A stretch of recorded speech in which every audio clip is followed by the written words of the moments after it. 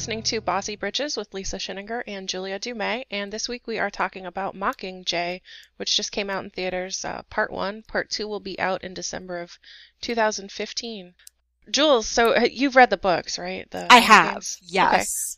Okay. I have not read them in a few years, though, so it Yeah, was... same here. Yeah, so it was like, I remember a bit. I remember the first one the best, and the second two, not as well, so Mm-hmm.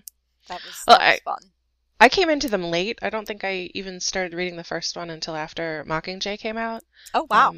So I kind of read them all real fast at once. Nice. Yeah, that's how to read them. Yeah. Well, yeah, I don't think I would have stuck with them if I'd had to wait so long in between books. Yeah. I think they just didn't grab me as well, which is funny because they really did grab me. I mean, yeah. But like, there's not A Song of Ice and Fire. Like, I wouldn't have waited multiple years in between the books being released to find out what happened.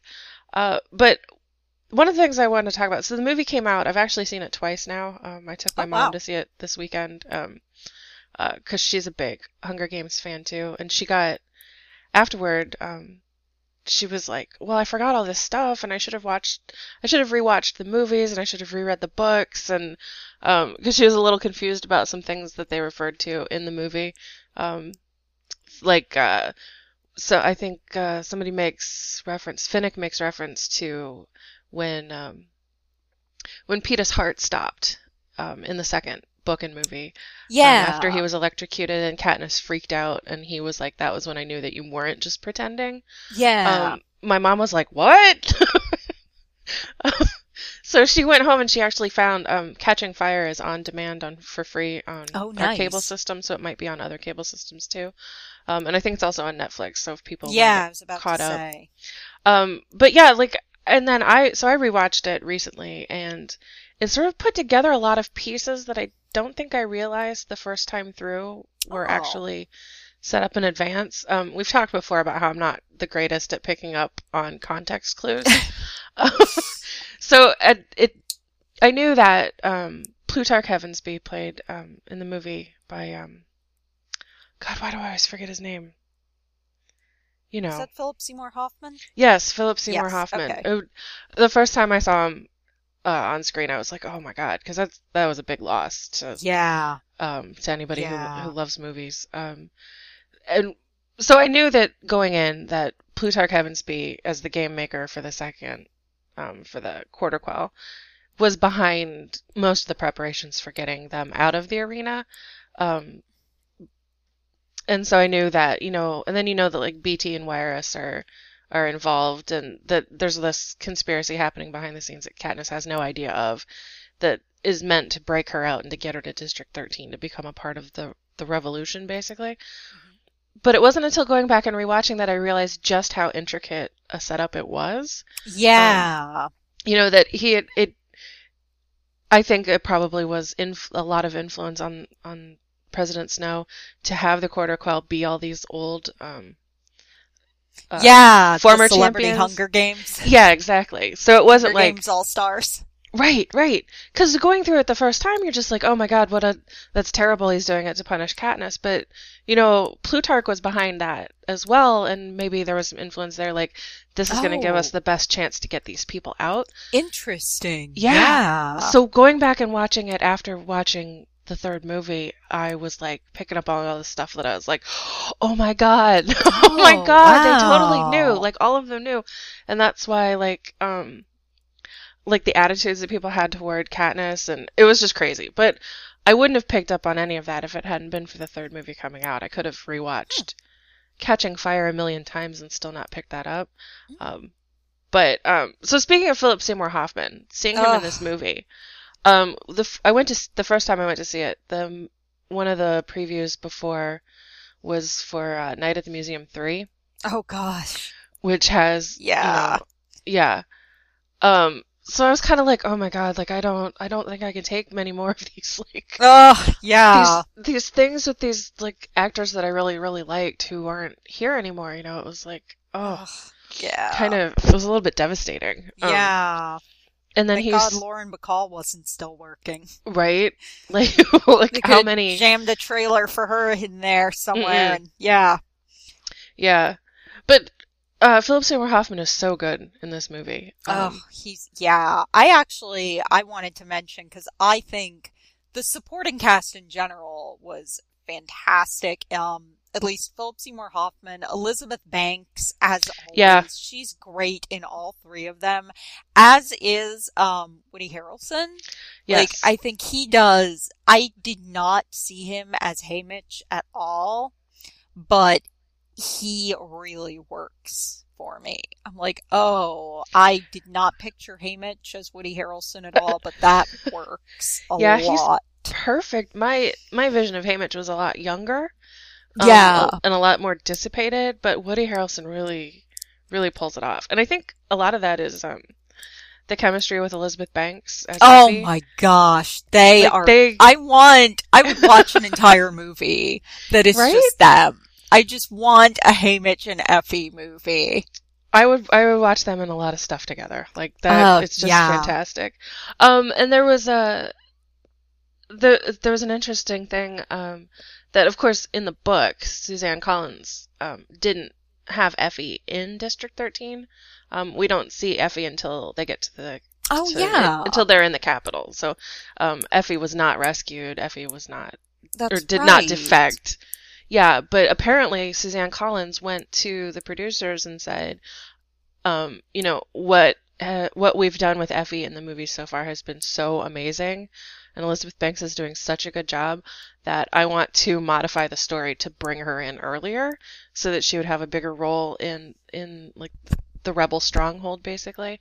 Oh, Um, neat. yeah, so she kind of replaces the prep team that Yeah. was rescued to Yeah, help that's Katniss. And I thought awesome. that's an example of, we're book people, so I think a lot of the times we go and see things and stuff starts changing from the books and we get all grumbly about it, Mm-hmm. you know. Mm-hmm. But that I think was a change that was really for the better because it tightened up the cast of characters. It gives there's an emotional weight to Effie being there that Yeah. you wouldn't have had otherwise. There's a moment where they're all strategizing about how best to Oh, use yeah. Katniss as a propaganda tool, and it's Effie that reminds them that the power of Katniss is the power of like the emotions that Katniss stirs up in people. Yeah. So I thought that was a really smart choice to bring her in. Yeah. I actually, it's interesting that you mentioned the adaptation thing.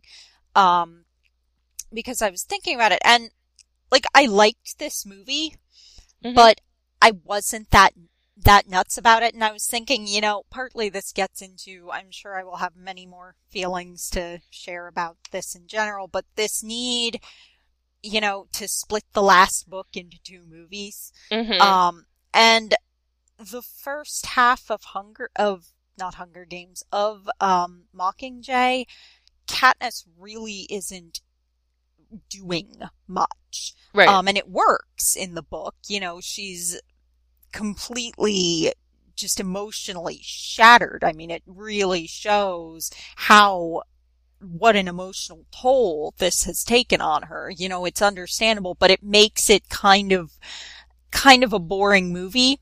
Hmm. When you're used to seeing Katniss as this really active character that she doesn't really get much apart from, there's a scene where they're filming propaganda, and they send her out into the field to talk to refugees and, Right. the wounded.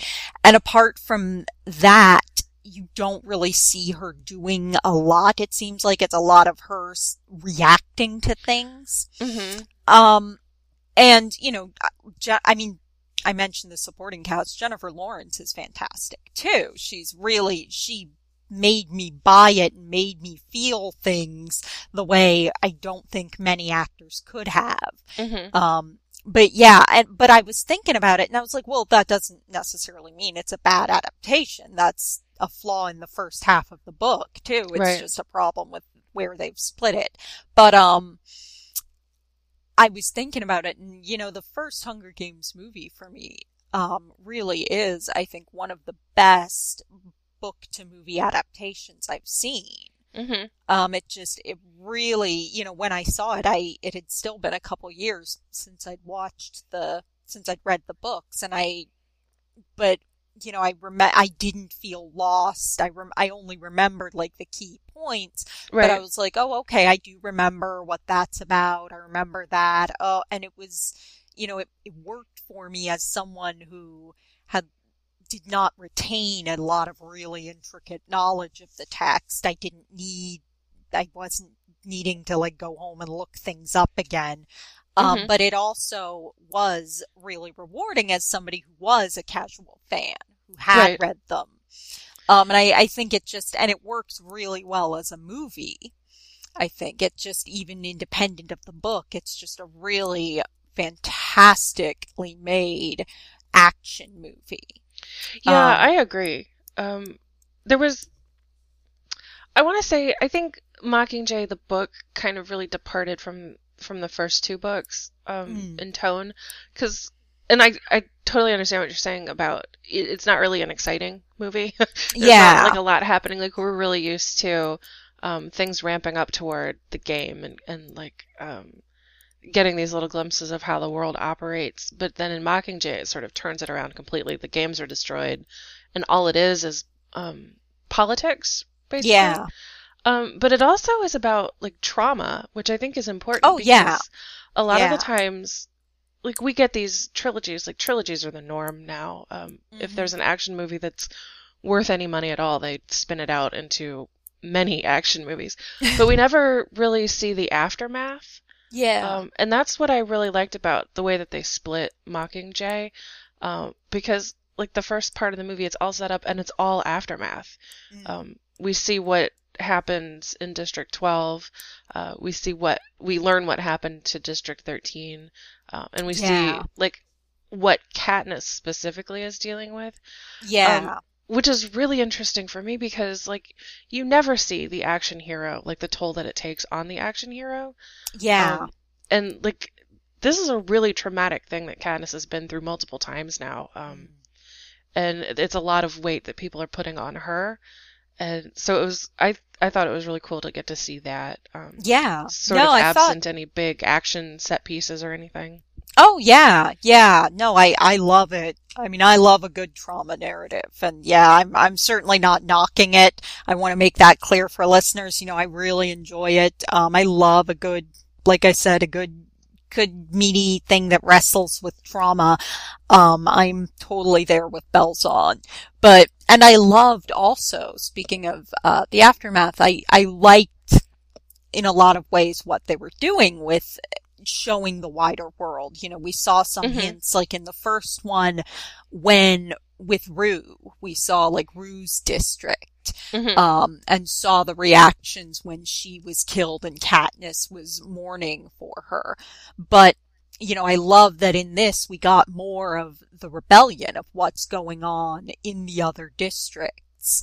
And what everyone else is doing to try to force it along. I think it's more just a function of the fact that I don't want movies that are too long, but Uh-huh. I feel like it works better as one complete piece rather than split into two movies. Or, Yeah. like I've said before, I think like we've discussed, a mini series. Hmm. Like Hunger Games totally could have been like a TV show, something on, Yeah. it could have been just a bunch of miniseries. That's what more and more, I'm like, yes, let's bring back the miniseries. Oh yeah. Though, like we've talked about it before, like what the reasons are for splitting. So why Ugh, it's not a trilogy, it's a quadrilogy. And ugh, like here it what really exactly trilogy? really really seems to be about the money, about being able to release hmm two movies a year apart and double your money. Where, because it doesn't really make sense. Like, there isn't that much happening in Mockingjay. Like, there's not that much more happening in Mockingjay than in Catching Fire or in Yeah. The Hunger Games. Like, it really doesn't make sense for it to be two movies. Because one of my problems with Mockingjay Part 1, and I do want to make it clear also, like you did, that I did enjoy it. Obviously, Oh, yeah. I paid to see it twice So already. far, you've sounded a lot more positive than I have, which is why I wanted to put that out there. I really enjoyed it. Yeah. It's a function, I think, of what it is that I had problems with. Mm-hmm. So, well, and I think my big quibble with it is comes out of the same place. It seems like there's a lot of unnecessary repetition. Katniss goes by herself to confront what's happened to District 12, and then they go back again later. Yeah.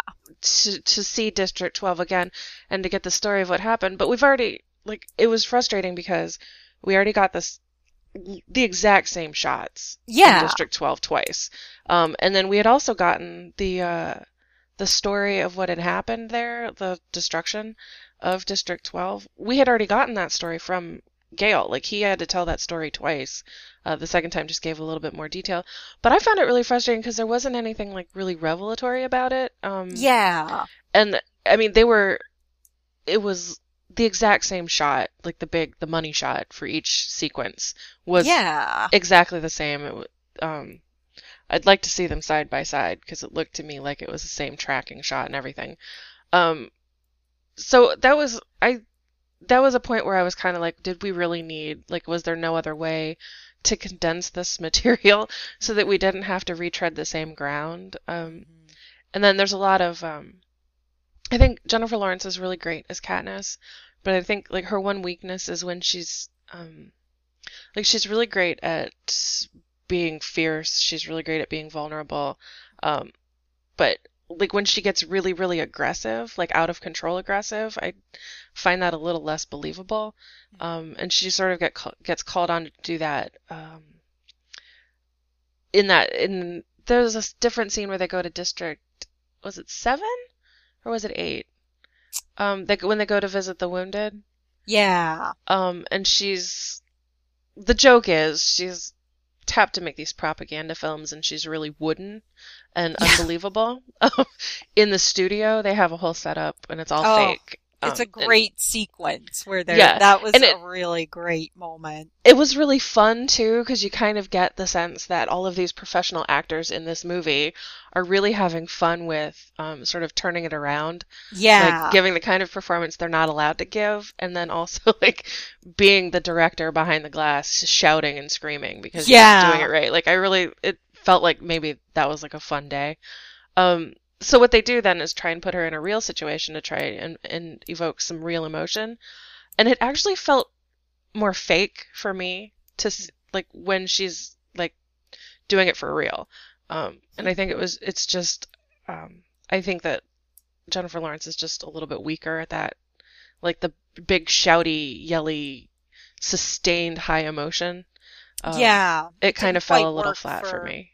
For the way she's been playing Katniss. Otherwise, it didn't quite work as a, I think I know what you mean, like her big speech after the covercraft crashes. And it was a little like, it did feel a little, I was like, this doesn't actually feel that much better. Right.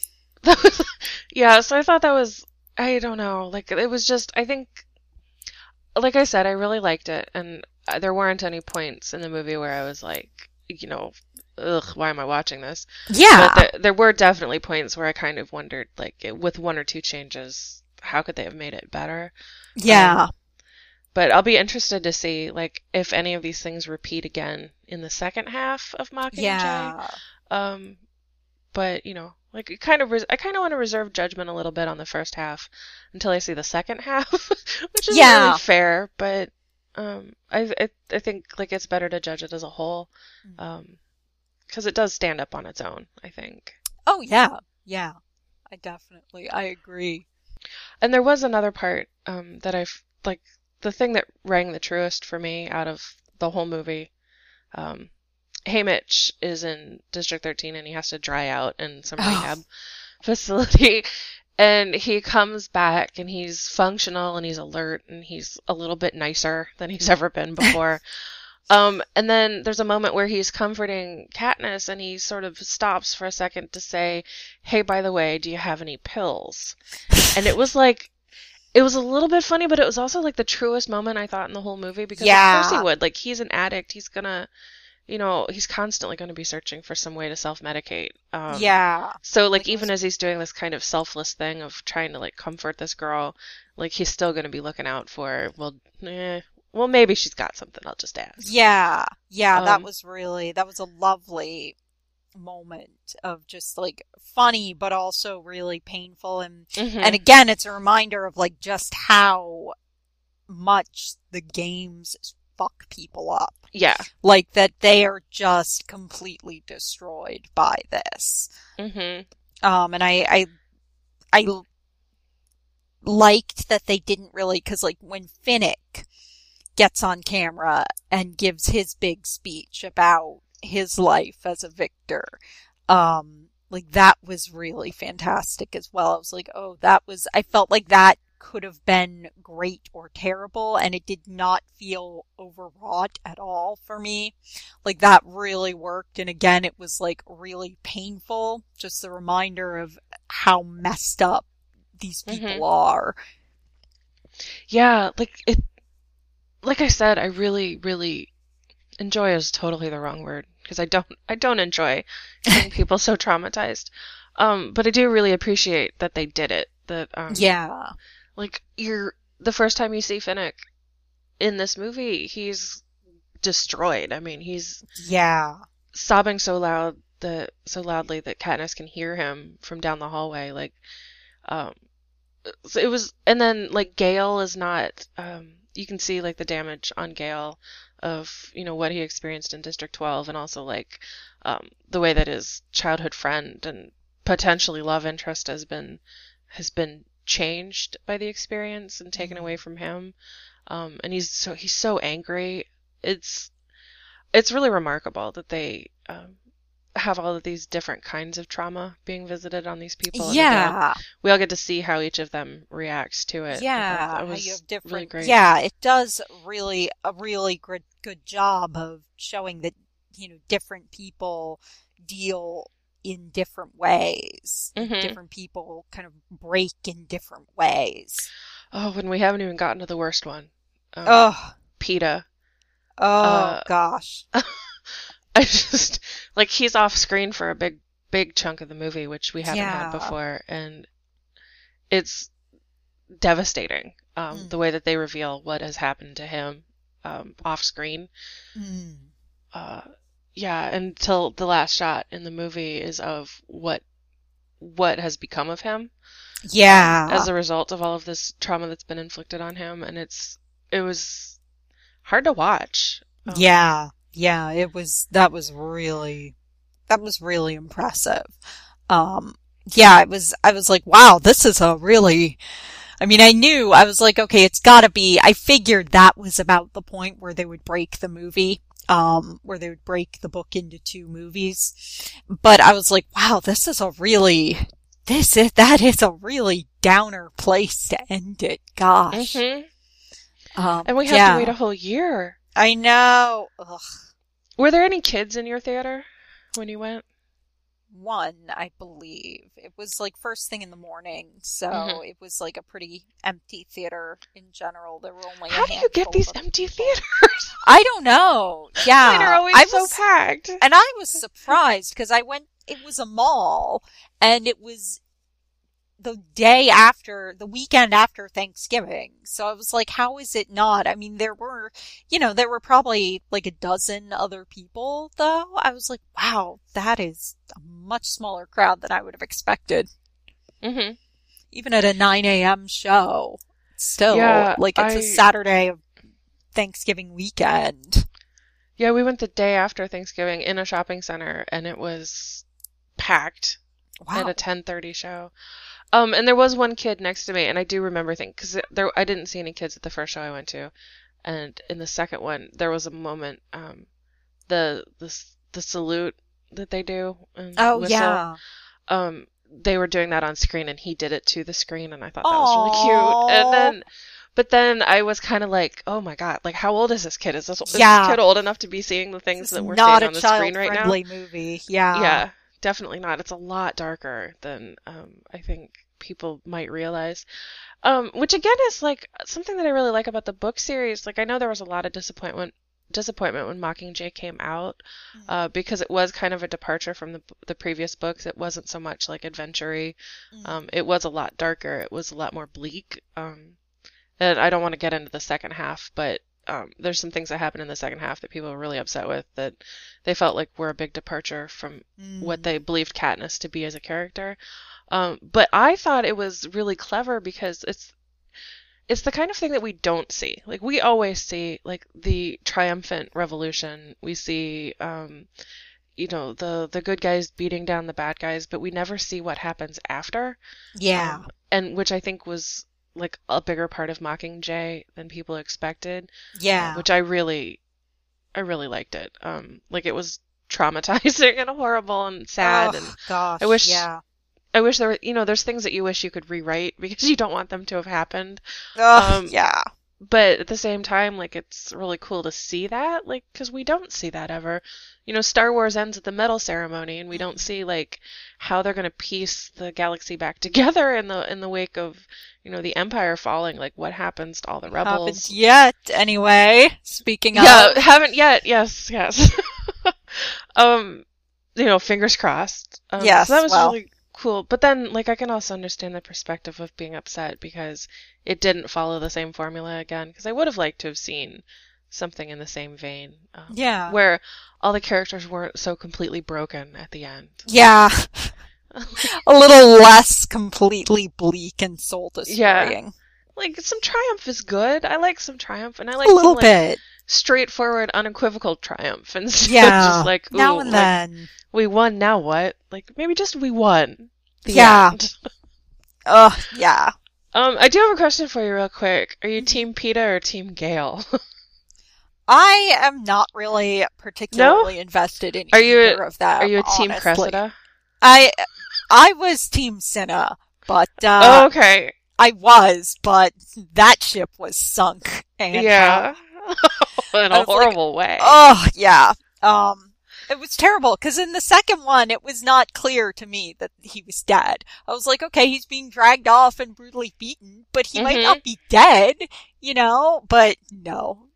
Yeah. He was dead. I was like, oh. In movies, nobody's ever dead unless you see it on camera, and even then, it only sticks about half the time. Like, yeah. You can't drag somebody off screen and expect me to think that they're it was actually dead. Yeah. But yeah, really I'm sort of Team Peeta mostly because it seems to be what Katniss wants. And I'm like, okay, mostly I'm Team Katniss. So I'm like, all right, that's what makes her happy, then go for it. He seems like a decent enough guy. I just do not find him compelling at all. So I'm like, all right, fair enough. He seems nice. Sure. Yeah. I think I don't remember, like, when I read the books, if I was either or. Like, I didn't really read the books as, like, who's she gonna end up with at the end. Yeah, me neither. They keep trying to make people keep trying to make the love triangle happen, and I'm like, I did not feel like it was ever really a thing at all. Like, and I think, like, the epilogue for the books kind of,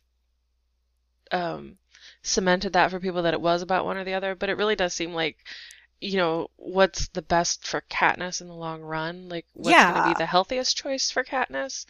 Although in this movie, I was kind of a little bit like Team Cressida. When she showed up and she was like really focused on Katniss, and I was like, oh, like maybe there's a choice. Like, there's not as much trauma that's associated with that relationship. Yeah. Or maybe, or like she and Finnick and Annie can have a nice, happy, polyamorous relationship there. They can all heal together. Exactly.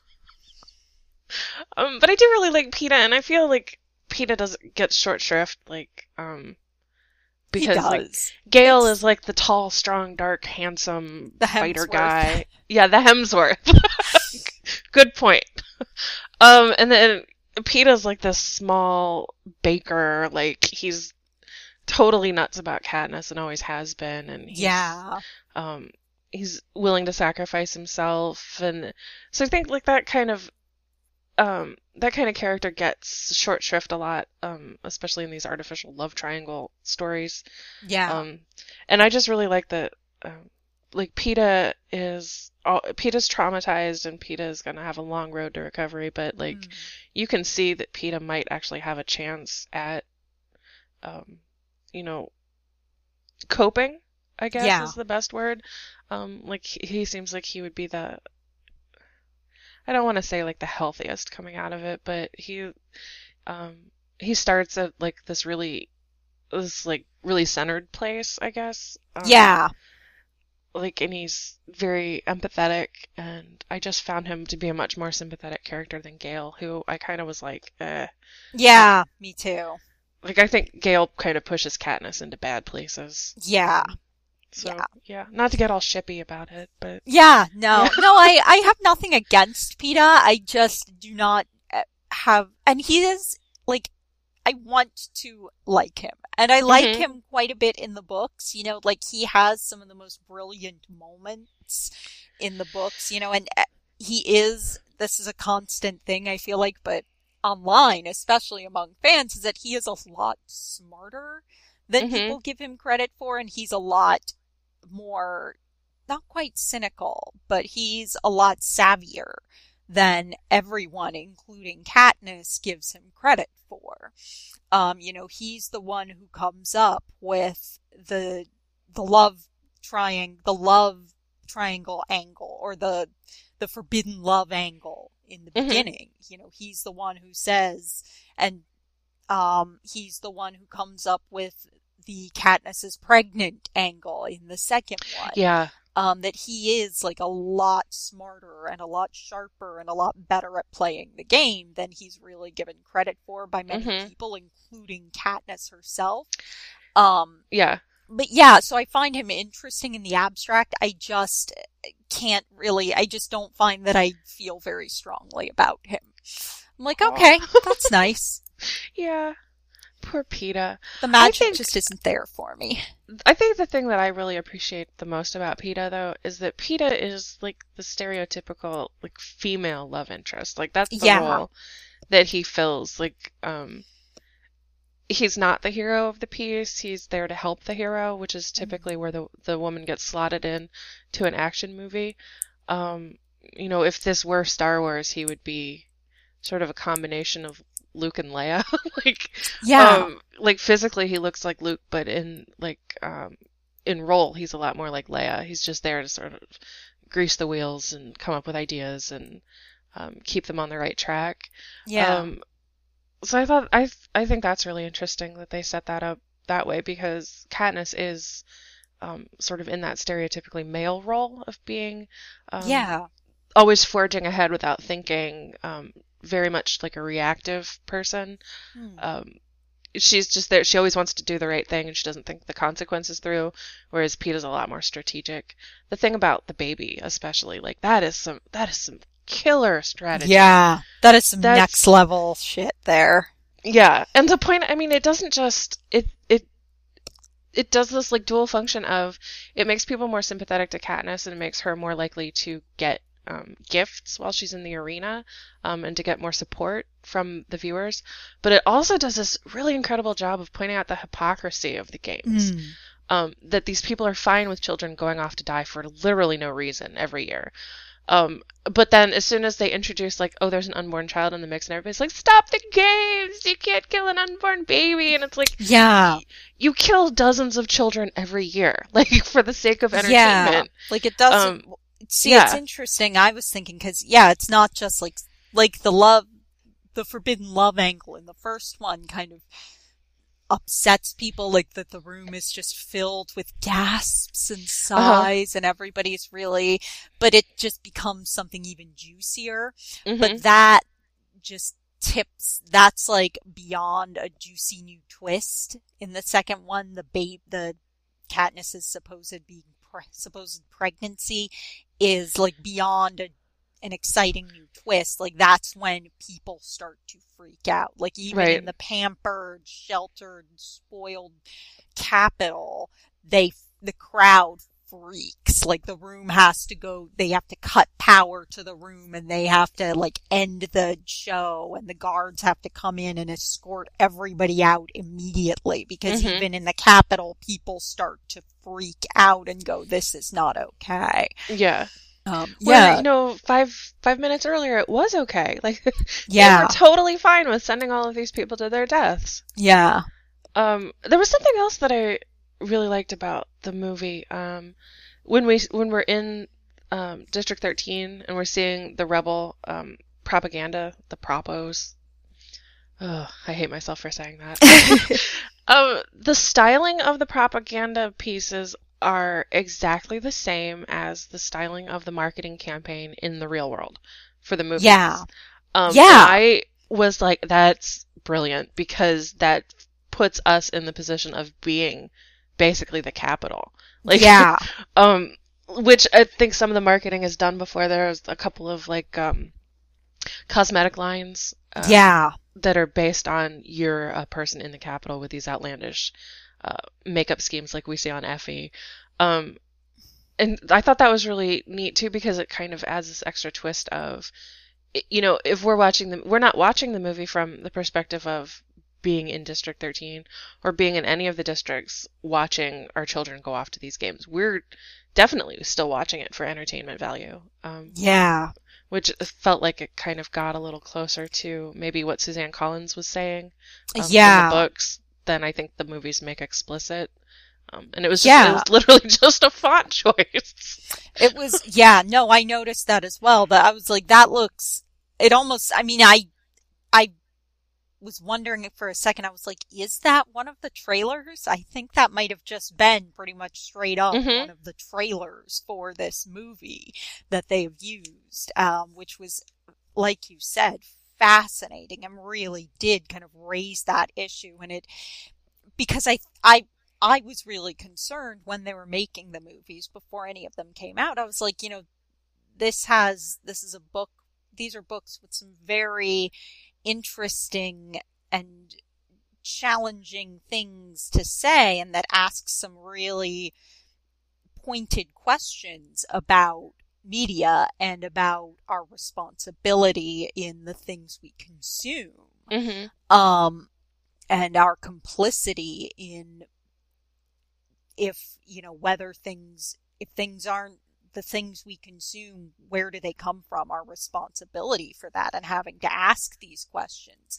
And I was not sure how that would come across in a movie. I was a little concerned. I was like, I don't know that they're really going to be able to do that in a movie, but they really, I think they have very well. I think they've really, if anything, like you said, they've sort of even in some ways even more so and made it even more clear.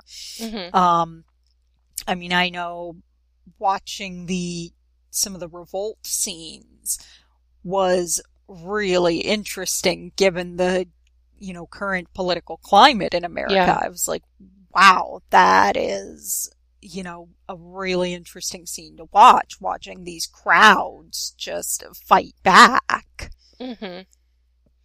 Yeah, especially after this weekend. Yeah, exactly. I was just like, oh, that is interesting.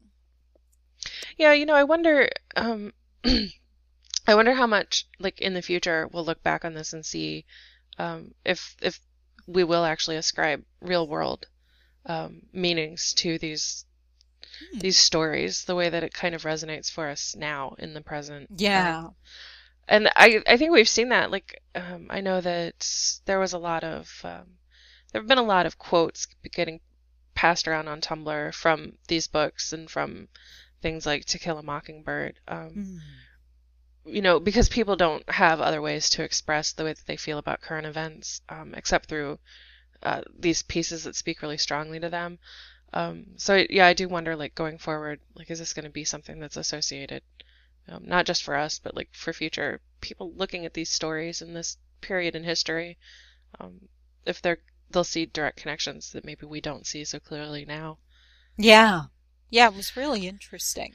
Yeah, I think I've talked before and complained a bit, and I will some more about how I want more sci-fi that is not dystopian, how I'm just kind of tired of it. Mm-hmm.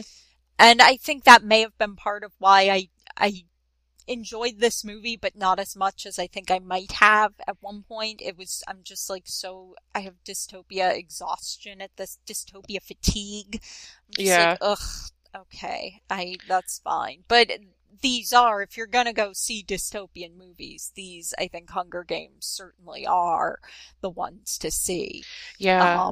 Really most of the trend can be blamed on Hunger Games. They're the ones who really kicked it off because people realized, making kids kill each other in a dystopian future is something that people will see. Yeah. But yeah, like I said, I'm sick of it after Hunger Games is done. I'm fine with there not being more for a while, but Hunger Games I enjoy them.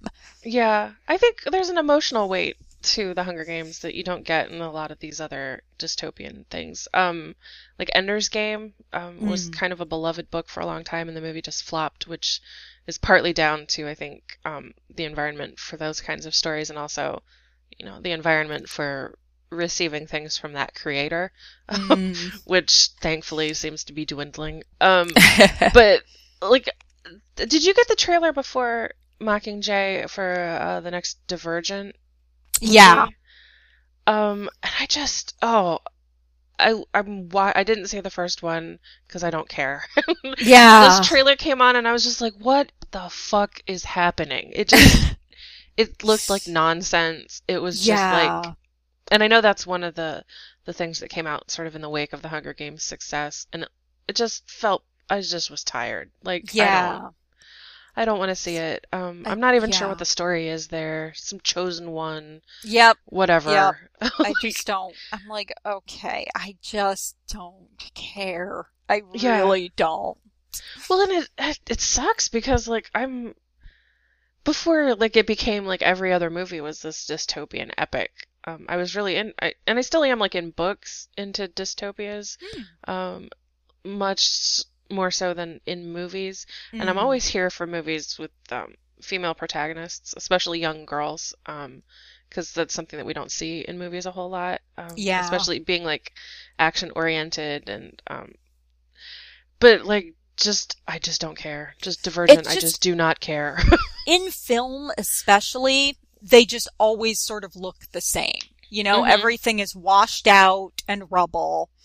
And one of the things I love about Hunger Games is that, you do have the washed out, blue-toned rubble, but you also have just these spectacular, I love the 30s aesthetic of these movies that they really pull up, like, they really draw on. You have a lot of grandeur as well. You have some really stunning scenery and, buildings, and you do have, especially in the Capitol, like, you get the sense, this is sci-fi for a lot of people. For, the lucky few, this is like a magnificent place to live, and it's a sci-fi fairyland. Right. It's just such an unequal distribution of resources. But other ones, even Hunger Games to some extent, I'm just like, okay, I get it. Big actiony set pieces with lots of CGI. That's fine. Whatever. I don't care that much. And, it's all sort of the same dictatorship, like fascist dictatorship government. Yeah. That just sort of oppresses people for vague reasons that nobody really goes into much detail about. I mean, you don't have, like, I would go see probably if they made, depending, I mean, I'm sure there are ways it could be terrible, but if they made a movie of Handmaid's Tale, for instance. Oh my God. Like, that's a dystopian sci-fi movie I would probably go check out. Oh yeah. But I'm like, it's all sort of the same type of dystopia. It's never really, Blade Runner. There's nothing, like, really revelatory about it. It's just the same story again and again with different trappings. Exactly. Yeah. exactly. And it never really has, and I love a good, good use of special effects, but it seems like they're more there, they just sort of come up with the barest plot on which to hang, the barest, like, world building on which to hang Mhm. these nice effects they've made, and then nothing beyond that. Yeah. So I'm just like, give me more, at least give me something going on beyond that. Give me a world, not just Yeah. something pretty.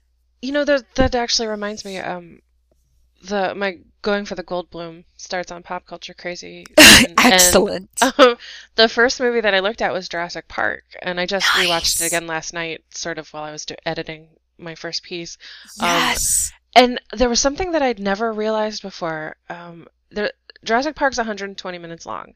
You only see dinosaurs for 15 minutes. Wow. There are only dinosaurs on screen for like 15 minutes total of the entire Wow. movie. You have, like, Blown your mind, right? I It was gonna totally say, you may I have sat heard there like, something are you explode, kidding? and it's because you just blew my mind.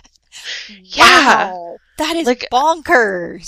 I found that like after I'd watched it again, and I was immediately like, I have to watch it right now. Like, I have to That watch it is, for a third time right oh, this second. wow. That is Because, interesting. and that's a world where they've constructed the world so completely that you don't need the effects in every shot. Like, Yeah. because like the characters aren't the most detailed, but they are to an extent because they carry the movie, and it feels like a real environment. Like it really Yeah. feels like this is this thing that John Hammond has constructed, and these are the people that he's gathered, and they are experts in their field. Like there's a lot of credibility to all of the characters. Yeah. Even like Sam Jackson, you barely even get his name, and he's mostly just there to be grumpy at people. Yes. But he Which is feels like a great. real person. Like, Again, yeah. we never see his body, thank you. We see Yes, an arm, an but arm. we don't even know it's his arm. That's for true. sure. He could be- I maintain that is how Nick Fury lost his eye. Oh That my is God. Nick Fury undercover during his early I love days it. with S.H.I.E.L.D. in It's the Marvel, in the cinematic universe, obviously. I will not speak for the comics, but clearly in the cinematic universe, Nick Fury was, working for S.H.I.E.L.D. in the early days of his career. I think you're onto And, something here. Yeah. That's like him. that makes perfect sense. There was this megalomaniac creating dinosaurs on this little island off of Costa Rica, and they went to figure it out, and obviously. and that's why we don't see him again, because he got extracted. That's perfect. Exactly. That's why he's so perfect. concerned about Tony Stark. Because he's like, I have seen where this goes, and it goes to dinosaurs. Like, they're sitting around Stark Tower, and he's just casually like, so how do you feel about Diplodocus? Like, do you have any particular feelings about Tyrannosaurs? Tell me what your thoughts re dinosaurs are, Tony. He's got, like, Jarvis programmed to, like, notify him, set off, like, all these alarms in his office if Tony so much as, like, Google's T-Rex. It's not happening again on his watch. That's amazing. Nope. I love it. No. Marvel, give us a call. You're welcome. Mm-hmm. So with that, I think that's a great point. Like, it does seem like a lot of it was probably green screen. Like, yeah. Like, it just... And I thought that was so interesting that they put that scene in the movie where Katniss is on a green screen and she's very fake and unconvincing, and I was like, guys, though, that's kind of what you're doing. Like, yeah. That's like your whole movie making process. Like, oh, I don't know. And and I always think of, apparently, like, when they were filming The Hobbit, because in the first movie, again, they tried to do as many practical effects as possible. Obviously, there's a lot of CG in the original Lord of the Rings trilogy, but they also tried to do a lot of practical effects. Like the scene where Gandalf first arrives in Hobbiton in the Shire, they use forced perspective. Like, he and Elijah Wood are actually there sitting on the same bench. It's just that Elijah Wood is actually, like, 2 feet behind Ian McKellen. And they're talking to each other. But, like, Ian McKellen said at one like so much of that. They didn't do any of that in The Hobbit, basically. They just, like, they filmed the dwarves separately and Oh, you're then kidding. green screened them in. And yeah, like I feel I get resentful because Ian McKellen said at one point, like he was on this soundstage, basically he had, 12 tennis balls to talk to for the dwarves. And he was just like, he said at one point he was just crying with frustration. He was literally in tears because he was so frustrated trying to work with nothing. Mm-hmm. So I'm like, oh, I get all protective. I'm like, oh, he doesn't need my help. He's, Ian McKellen, but I'm still like, oh, they made him cry. That's terrible. Green screen made Ian McKellen cry, and I cannot forgive that. Oh, no, I'm on the same page. That's unforgivable. Mm-hmm. Mm-hmm. No. I think that kind of speaks to, like, why The Hobbit doesn't resonate as much for me. Like, because there isn't that interplay, like, on the stage together. Yeah. That's disappointing. Yeah. Yeah. Yeah. Yeah, I think we've covered everything I had to say. Yeah, basically. The only other thing I had was, there were a couple of surprises for me when I left the theater, because I was like, well, what's going to happen in the second movie, trying to remember. And I got really confused between, did that actually happen in the books? Or was that a fan theory that I read somewhere? Or was that in a fic that I read somewhere? Like, trying to remember. And it really messed with me that they put Effie into this first part, because that's what a lot of the fics did after the books came out. Oh, yeah. Was they rewrote it so that Effie was in District 13, so that Effie was, I would also part of the rebel cause earlier. Small point I would like to make, it was really delightful for me as someone for whom 30 Rock is like constant kind of comfort viewing. Mm-hmm. Like it's one of my default, like I want to put something on in the background while I'm embroidering or something, or doing my nails or something, but I don't know what. Let's do 30 Rock. It was really delightful to see Julianne Moore and Elizabeth Banks playing off each other again. I was like, that is awesome. Yeah, I love it. And they had kind of like the same dynamic. A little bit, yeah. Really funny. Yeah. And I had actually just, in between my first and second viewings, I had watched an older movie, the prize winner of Defiance, Ohio, where Julianne Moore played Woody Harrelson's wife. Oh, nice. So I was like, oh my god. God, it's really funny to see them together. It's as bad as like British actors here, where you're like, oh wow, yeah. I've seen them together in 12 different things. Yeah. I think there was, like we said earlier, if Elizabeth Banks and Woody Harrelson make another movie together, I would be completely 100% on board. All of the movies with them. I would be in favor of like pretty much any and all remakes. In fact, if they starred Elizabeth Banks and Woody Harrelson, I'm like, you could throw several terrible remakes at me and I would be on board. Gone with the Wind. Yes, I'm sold. Oh, she would be a fantastic Scarlet Witch. Right? Like, I said that as a joke, but as soon as I said it, I was like, gosh. That's perfect. Yeah, I was thinking more along the lines of like The Thin Man, like Nick and Nora Charles, they'd be really good. Like boozy, flirty, detectives. But screwball comedy. Can you imagine? Oh man. She'd be perfect. She'd be so good as Scarlet, though. Yeah. I was like, I meant that as a joke. As like, I'm saying it in a hushed voice. Great. Like, I'm so into that. Like, that's fantastic. Right? I'm like, I don't know about him as Rhett, but I don't know. Pull it off. I think he could pull it off. It could be He's got some chops. I'm not tossing it off just out of hand. I'm not discarding that idea out of hand. I think it could work. I like it. We'll have to give it some more thought. Yes. Hollywood, you can bring us on board now. We can start making this movie for you. We have so many great ideas for Hollywood. Yeah. Just give us a call. Yeah. You know where to contact us. Yeah.